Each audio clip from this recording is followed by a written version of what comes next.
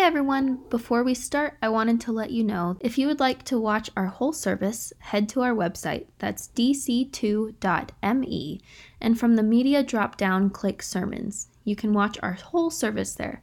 And now, here's this week's sermon. Well, hello, Discovery Christian Church. I am so glad this morning that we live in the time that we do, where I can still be a part of our time together on Sunday morning. If you are new to this church since this new year began, we are just on the front end of this sermon series called The Prologue, and we're spending most of our time diving into the book of Genesis. The whole point of this idea in this sermon series is so many people, when they think about Jesus, or when they think about Christianity, or when they think about the church, immediately they start talking about, well, humanity's fallen and broken, but Jesus came in and he wanted to do something about all that. And that is good, and that has its place. And the Bible, the way that it's organized, even the way that Jesus chose to live, seems to have this cadence that always begins back in the very beginning, in this prologue, these first two chapters of Genesis. And so we're doing a deep dive today into the text and into the literature of Genesis 1 as we try and figure out what's going on here and what does it have to do with our lives today. Now, we are still asking questions still today about what is God like? Who is God? What does he want from us? All those kinds of things. Those are all storylines that get picked up in all different kinds of theologies, different kinds of literature. There's also another theme that pops up in literature all the time, and it's this theme of a commoner who realizes that they're royalty or realizes that they're special. I mean, this is any number of Disney princess movies, right? This is Snow White, this is Sleeping Beauty, this is Tangled. Although I think Tangled is a pretty rough movie for most people. Her name is Rapunzel to begin with, so that's unfortunate. And whereas all these other Disney princesses get these really awesome animal sidekicks, she gets stuck with a lizard. I mean, she just really drew the short straw there. I mean, one of the best examples out there is Anne Hathaway's breakout film, The Princess Diaries, everybody's favorite. But the list goes on. I mean, this is any number of Marvel movies. You can throw in Captain America or Batman right here. This is Luke Skywalker or Rey Palpatine Skywalker. Does she hyphenate? I think she hyphenates. It continues. The story continues. It's as if there's this seed that's hidden in humanity that we know, like we're not just crude matter. We're not just these slaves that are oppressed and are meant to hang our heads and just go about working all the time. There's something in us, even in the stories we tell, that aren't immediately related to the Bible. There's this story of, man, there's just something special to us. And I'm going to share with you some lines from one of my favorite stories that's like this. It's the story of Harry Potter. Now, just to give you the heads up, there are going to be some words in here like witchcraft and wizardry. And just to be completely clear, at Discovery, we do not endorse witchcraft and wizardry. Although, if they're metaphors for something, and if there's a point to the story, we're going to side with like C.S. Lewis or Tolkien, who are going to say there's a hope and there's a goodness to talking about a metaphor like magic. So here's some words from Harry Potter. Now, you don't have to be a Harry Potter fan to kind of understand what's going on. You see, Harry Potter is this young tween teenage boy who's been adopted by his aunt and uncle and has grown up his whole life being shoved into the corner. Literally, his bedroom is a closet underneath the stairs at their house. And his whole life, even though he's totally just walked all over, Harry knows that there's something about him that's different. And his aunt and uncle are terrified that he would find that out. Now, at this particular part in the book, this is the very beginning of the very first book called The Sorcerer's Stone. Harry and his family have gone away and they know that they're being tracked by something or someone when suddenly this giant named Hagrid bursts through the room and begins this conversation with Harry and with his aunt and uncle, where Hagrid is realizing for the first time that this boy, Harry, has no idea who his real family is or what his real story is. We'll pick it up right here in chapter 4. "But you must know about your mom and dad," he said. "I mean, they're famous. You're famous." "What? My mom and dad weren't famous, were they?" said Harry. "You don't know. You don't know." Hagrid ran his fingers through his hair, fixing Harry with a bewildered stare. "You don't know what you are," he said finally. Uncle Vernon suddenly found his voice. "Stop," he commanded. "Stop right there, sir. I forbid you to tell the boy anything." A braver man than Vernon Dursley would have quailed under the furious look Hagrid now gave him, and when Hagrid spoke, his every syllable trembled with rage. "You never told him? You never told him what was in the letter Dumbledore left for him? I was there. I saw Dumbledore leave it. Dursley, and you've kept it from him all these years?" "Kept what from me?" said Harry eagerly. "Stop! I forbid you!" yelled Uncle Vernon in a panic. Aunt Petunia gave a gasp of horror. "Ah, go boil your heads, the both of you," said Hagrid. "Harry, you're a wizard." There was silence inside the hut. Only the sea and the whistling wind could be heard. "I'm a what?" gasped Harry. "You're a wizard, of course," said Hagrid, sitting back down on the sofa, which groaned and sank even lower. "I'm a thumpin' good one, I'd say, once you've been trained up a bit. With a mom and dad like yours, what else would you be? And I reckon it's about time you read your letter." Harry stretched out his hand at last to take the yellowish envelope addressed in its emerald green to Mr. H. Potter, the floor, hut on the rock at the sea. He pulled out the letter and read, from the Hogwarts School of Witchcraft and Wizardry. "Dear Mr. Potter, we are pleased to inform you that you have been accepted at Hogwarts School of Witchcraft and Wizardry. Please find enclosed a list of all necessary books and equipment. Term begins on September 1. We await your owl by no later than July 31st. Yours sincerely, Minerva McGonagall." If you've seen the movie, this is such a fantastic scene because you have this boy who's less than average, but he knows in his guts there's something more to him. And for the first time, he begins to see a peek into a world that maybe that gut feeling could be true. The story of Harry Potter is one of my favorites. I think that there's theology that runs incredibly deep in it. But that particular point, I think, is a moment that I hope you find yourself in today as we're going through the text of Genesis 1, a moment where you go, "Oh my gosh, I knew that there was something more to me. Now I'm getting a peek into a world where I know that that's true." So we're going to jump into this structure. I'm going to begin by reading Genesis 1, and then we're going to go piece by piece through what we find there. So here we go, Genesis 1:1, and it says this. "In the beginning, when God created the heavens and the earth was formless, void, and darkness covered the face of the deep, while a wind from God swept over the face of the waters. Then God said, 'Let there be light,' and there was light.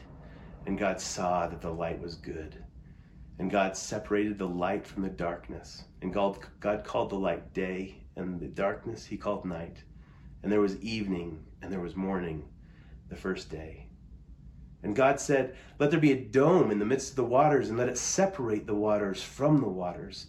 So God made the dome and separated the waters that were under the dome from the waters that were above the dome. And it was so. And God called the dome sky, and there was evening, and there was morning, the second day. And God said, 'Let the waters under the sky be gathered together into one place, and let the dry land appear.' And it was so. And God called the dry land earth, and the waters that were gathered together he called seas. And God saw that it was good. And then God said, 'Let the earth put forth vegetation, plants yielding seeds, and fruit trees of every kind on earth that is to bear fruit with the seed in it.' And it was so.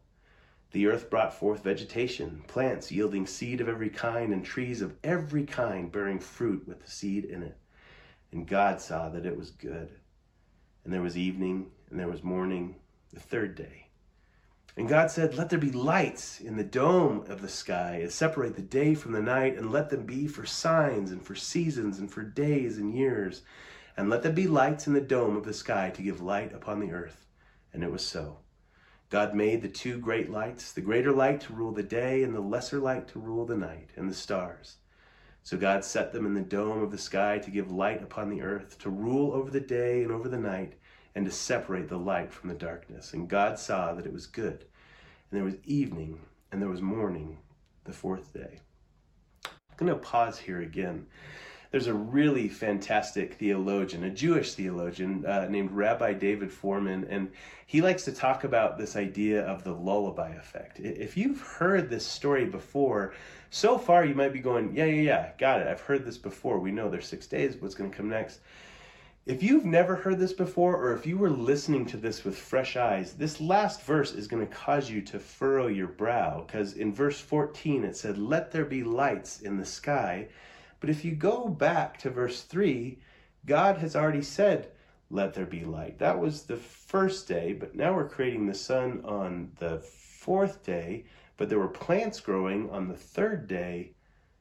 Scientifically, this is not making sense. Hold that thought. Hopefully, if you're in this lullaby effect that David Foreman talks about, this like I've heard this a million times, maybe catching little details like that for the first time are going to raise your eyebrows and you're going to know, what is going on in this story? It continues in verse 20.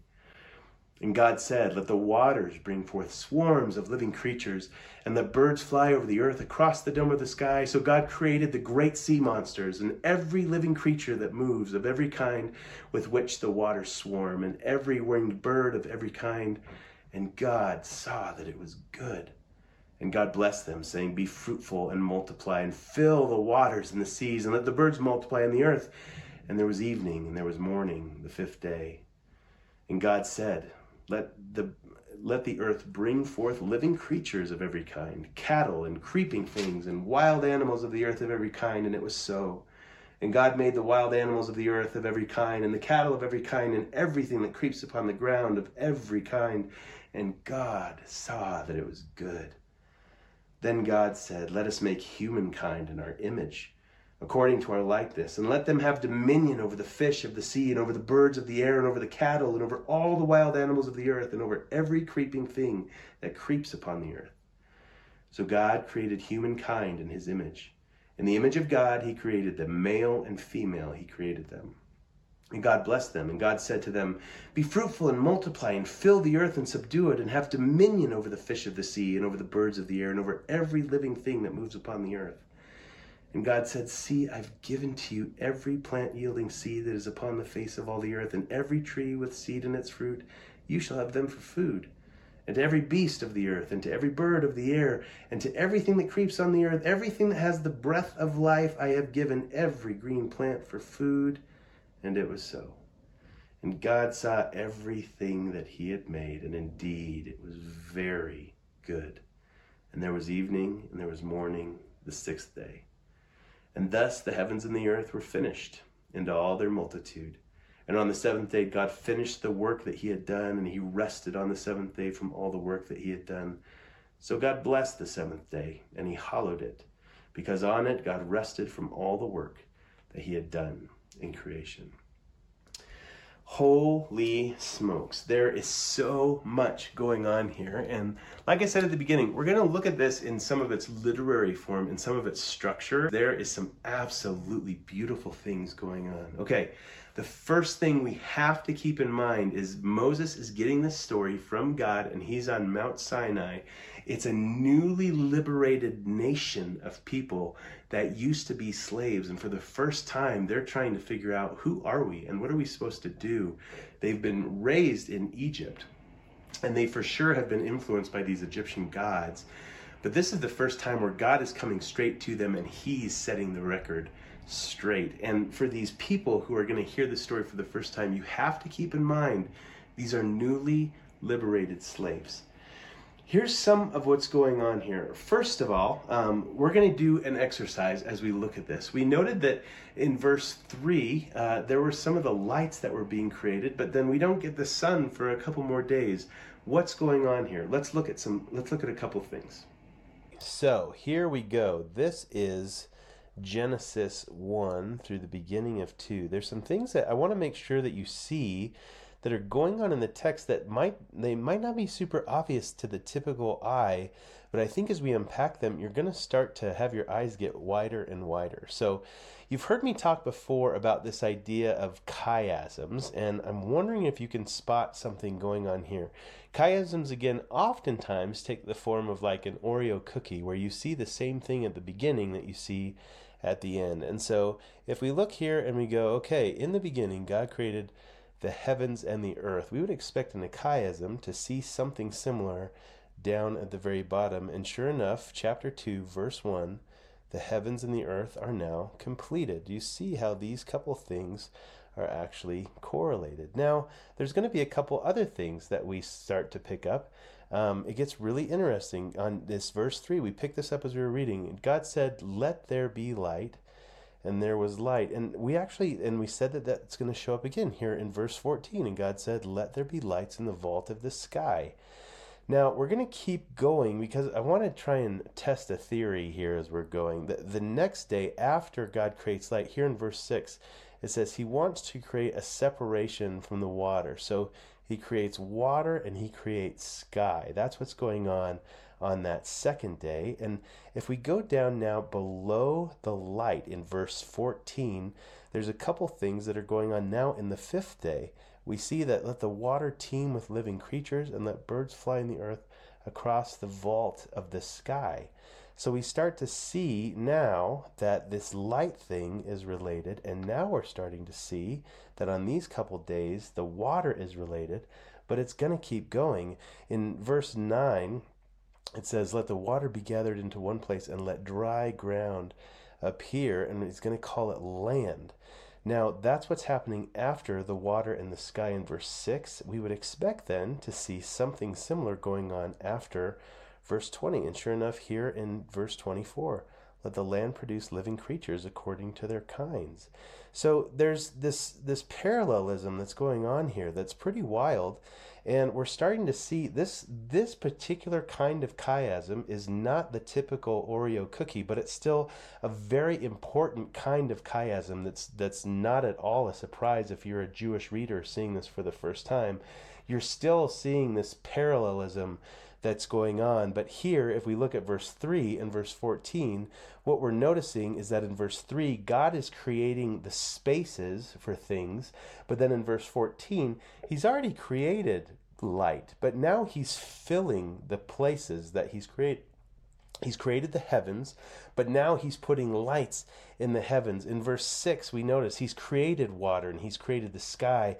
But now in verse 20, he's letting the water teem with creatures and he's filling the sky with birds. And then the same as we get down to the land that he's created, we're going to jump down to verse 24 and he's starting to now fill the land. And so we're seeing in this God as he's creating everything that there's an order to it. He creates the places first, and then he starts to fill those places with things. There is a sweet intentionality into what he's doing as he's building out everything here.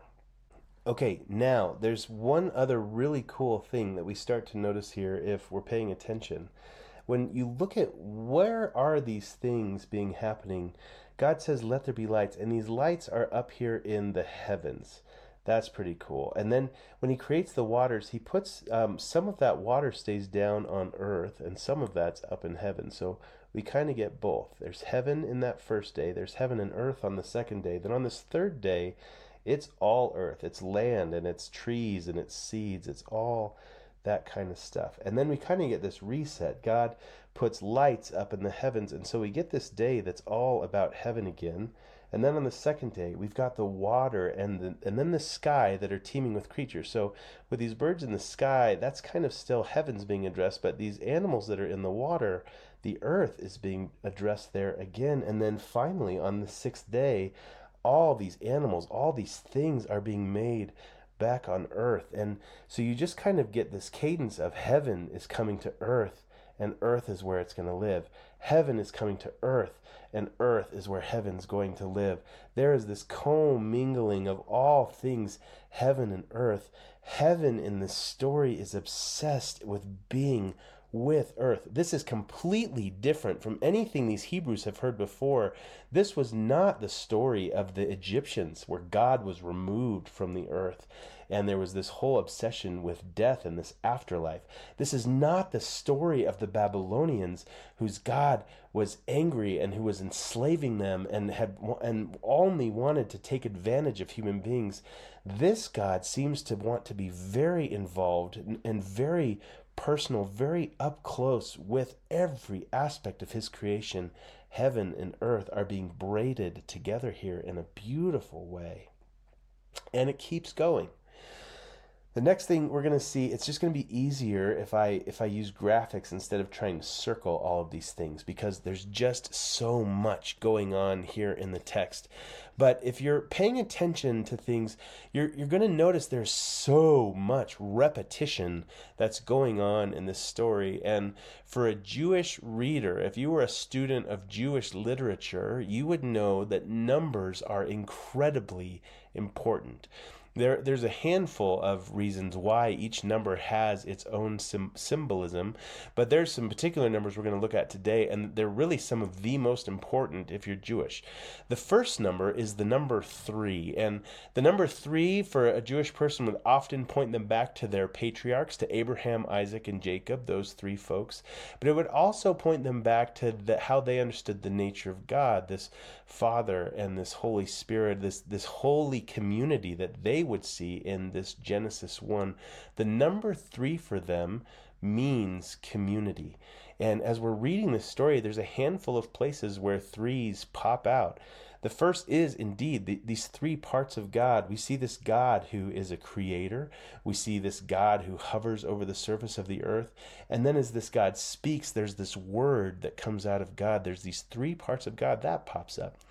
Obviously, we've covered already. There's these 3 places. There's this place where the lights are. There's this place where the water and the sky are, and there's the earth. But then there's also these 3 fillers. There's the sun and the stars and the moon, that they fill where the lights go. There's the fish and the birds. They fill where the water and the sky is. And then there's these creatures. They fill where the earth is. 3 places, 3 fillers. We're seeing 3 repeated over and over and over, which if you're a Jewish student or a good student of your Old Testament, you're going, God is speaking community again and again and again into this story. And if you're a newly liberated slave trying to understand God for the first time, one of the unmissable things that you're seeing here is that God is a God of community. Community with us, with each other, community us with him, heaven being braided in. All of these themes are just colliding in the minds of these people as they're hearing this story for the first time. But that's not the only number that's showing up over and over and over. The second number is the number 7. Now, the number 7 is a number that usually stands for completion. Perfection kind of misses the mark. It's not really the point that it's perfect. The number 7 for them is there's a holisticness or a fullness that's met in the number 7. And so obviously there's some really quick and easy things we see here with the number 7. The first is that there's 7 days of creation. That's a pretty gimme one. The second is there's 7 announcements here that something is good. It's as if God is saying, hey, if the number 7 means completion or a wholeness, goodness is made whole. Goodness is complete in what I'm making here. Everything is completely good in this creation. They would be picking that up. If you go back into the Hebrew, this one blows my mind. There are exactly 7 Hebrew words in the opening verse of Genesis 1:1. In the beginning, God created the heavens and the earth. Exactly 7 words. And that would not go unmissed, especially because in the second verse, there are 14 words. Exactly 14, 7 times 2. Now the earth was formless and empty. Darkness was over the surface of the deep, and the Spirit of God was hovering over the waters. In the Hebrew, there's 14 words there, and that's remarkable, but it's especially remarkable when we realize that then in the first 2 verses total, there are 7 times 3 words going on here. Somebody has done an incredible amount of linguistic gymnastics to make this number 7 pop out to these original hearers. Now, it keeps going. The word earth occurs in this story 7 times, 3 times, 21 times the word earth pops out in this story, not something that would have been missed. It continues. The word God is said 7 times, 5 times, 35 times. God's name shows up in this story. And if you are seeing over and over in this story the numbers 3 and then the number 7, it probably wouldn't be a shock to you as a Jewish reader to start looking for the number 10. It's those two numbers that are combined, and that would often be done with an intentionality. The number 10 would harken back for these Jews to the idea of the 10 Commandments. It would speak to the idea of God gives gifts to us, or God wants good for us. And the number 10 pops up a whole bunch of times here in this first chapter. The first one, the phrase to make appears 10 times exactly in this chapter. Also appearing exactly 10 times is the phrase according to its kind. The next one, God said, appears 10 times in this chapter, and this is where it really starts to bend our minds. If the number 10 for us should remind us of God's gift to us, it should absolutely blow our minds, but that not only does God said appear 10 times, but 3 times when God says he's saying things about people, 7 times when God says he's saying things about creation. Absolutely mind-blowing intentionality going on in the text. And that's not all. The phrase "let there be" occurs exactly 10 times in this story, but similarly 3 times it is talking about things on earth, and exactly 7 times it is talking uniquely about things in heaven. If you're a Jewish reader who's reading this story, if you were a newly liberated slave hearing this for the first time, these numbers 3 and 7 and 10, you would be seeing these things, you would be hearing these things, you would not be missing the repetition and the meaning. God's saying, I am breathing community, I am bringing a wholeness and a completion, and I am bringing gifts. That's what this story is about, community and wholeness and gift giving. This is what this God is like.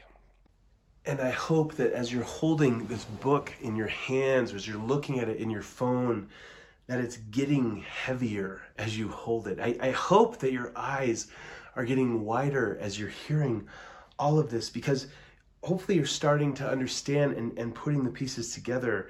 If you're a newly liberated slave, what's being said in this story is there is so much intentionality with exactly what I wanted this story to be. There's so much intentionality with the order in which I created everything and then filled it with things. There is so much beauty in the community and in the wholeness and in the gift that this is. But the thing that would stick out to them the absolute most is, while all of this is absolutely mind-blowing and incredible, the story's point we haven't really even delved into a lot yet.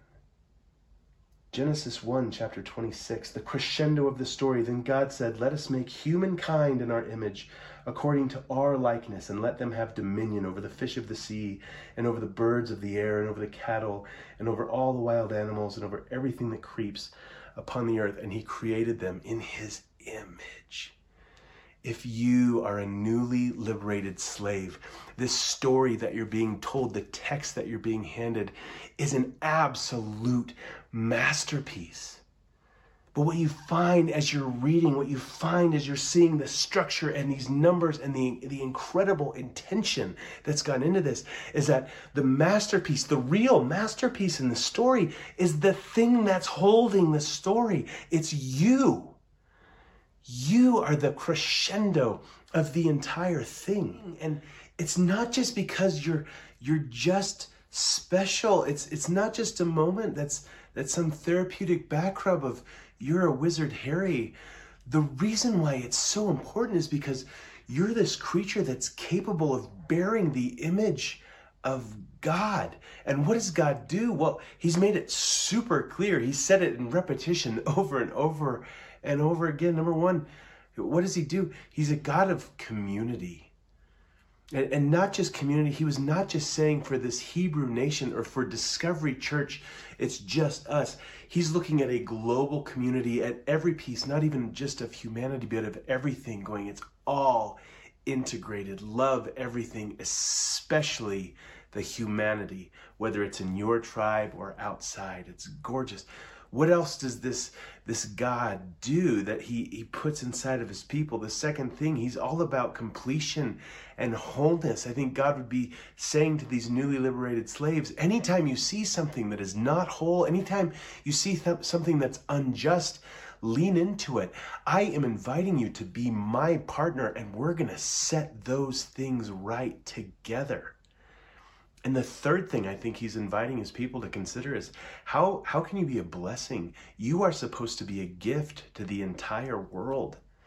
And I think the way that he sets that up is not by just sending them right away, but he says, you won't understand how to be a gift until you understand the gift that I've given you.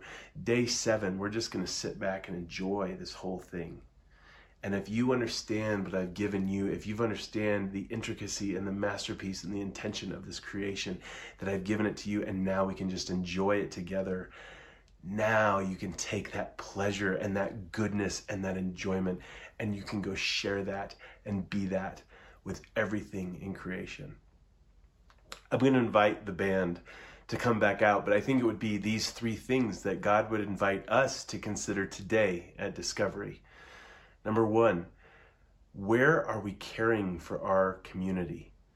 Not just our church, not just Christians. It seems like God's point was everything in all of creation, especially this humanity piece. Do we care for everyone? And I think this is why Jesus loved to highlight the command, love your enemies, because if you can learn to love an enemy, you're headed in the right direction of being able to love all of creation. How do you do with people who disagree with you, who look differently than you do, whose political affiliation or sexual affiliation or religious affiliation are different than yours? How do you choose to love those who are different? That's the 3. The 7, this wholeness, this idea of how do you seek things that are whole, or how do you lean into things that are unjust? Where are you doing this in our community? Where do you see things or people or places that are broken? And how have you spent your time this week giving yourself as an extension of this image of God to join him in those places, to make them whole again? We all have things, causes, people that are near and dear to our hearts. Where are you joining God in this idea of 7, in this idea of making things whole again? And then just like we shared just now, this idea of 10, this idea of being a gift or a blessing, over and over God says, I'm giving you this gift, and I'm putting my image in you because I want you to be a gift. And the only way that you can understand this is if you enjoy all of it with me. We'll talk about in a couple more weeks this idea of Sabbath, this idea of stopping and just enjoying, this idea of pleasure, this idea of relationship with God in that. Have you spent time this week just enjoying something? Would you begin to consider even now in front of our sermon in a couple weeks this idea of a Sabbath, of a whole day to just consider life and creation and blessing with God so that you can become a blessing to the world around you? This Genesis 1, this prologue, is profound in the way that it can invite us to experience life and life to the full. In our story this morning, Hagrid is blown away that he's encountering this boy who's incredible, who has greatness in him. But Harry has no idea because he's forgotten the beginnings of his story, or no one's ever told him. For some of you today, you're having this experience where you're seeing these roots that go for you all the way back into the beginning of Scripture, and it's blowing your mind. For all of us, there's this natural compulsion that should stem from the text that we get to be like a Hagrid, going into a world of people who they don't know that this is their story. They don't know that this is what they're supposed to be. They don't know what the image of God in them is supposed to do. And we get to tell them.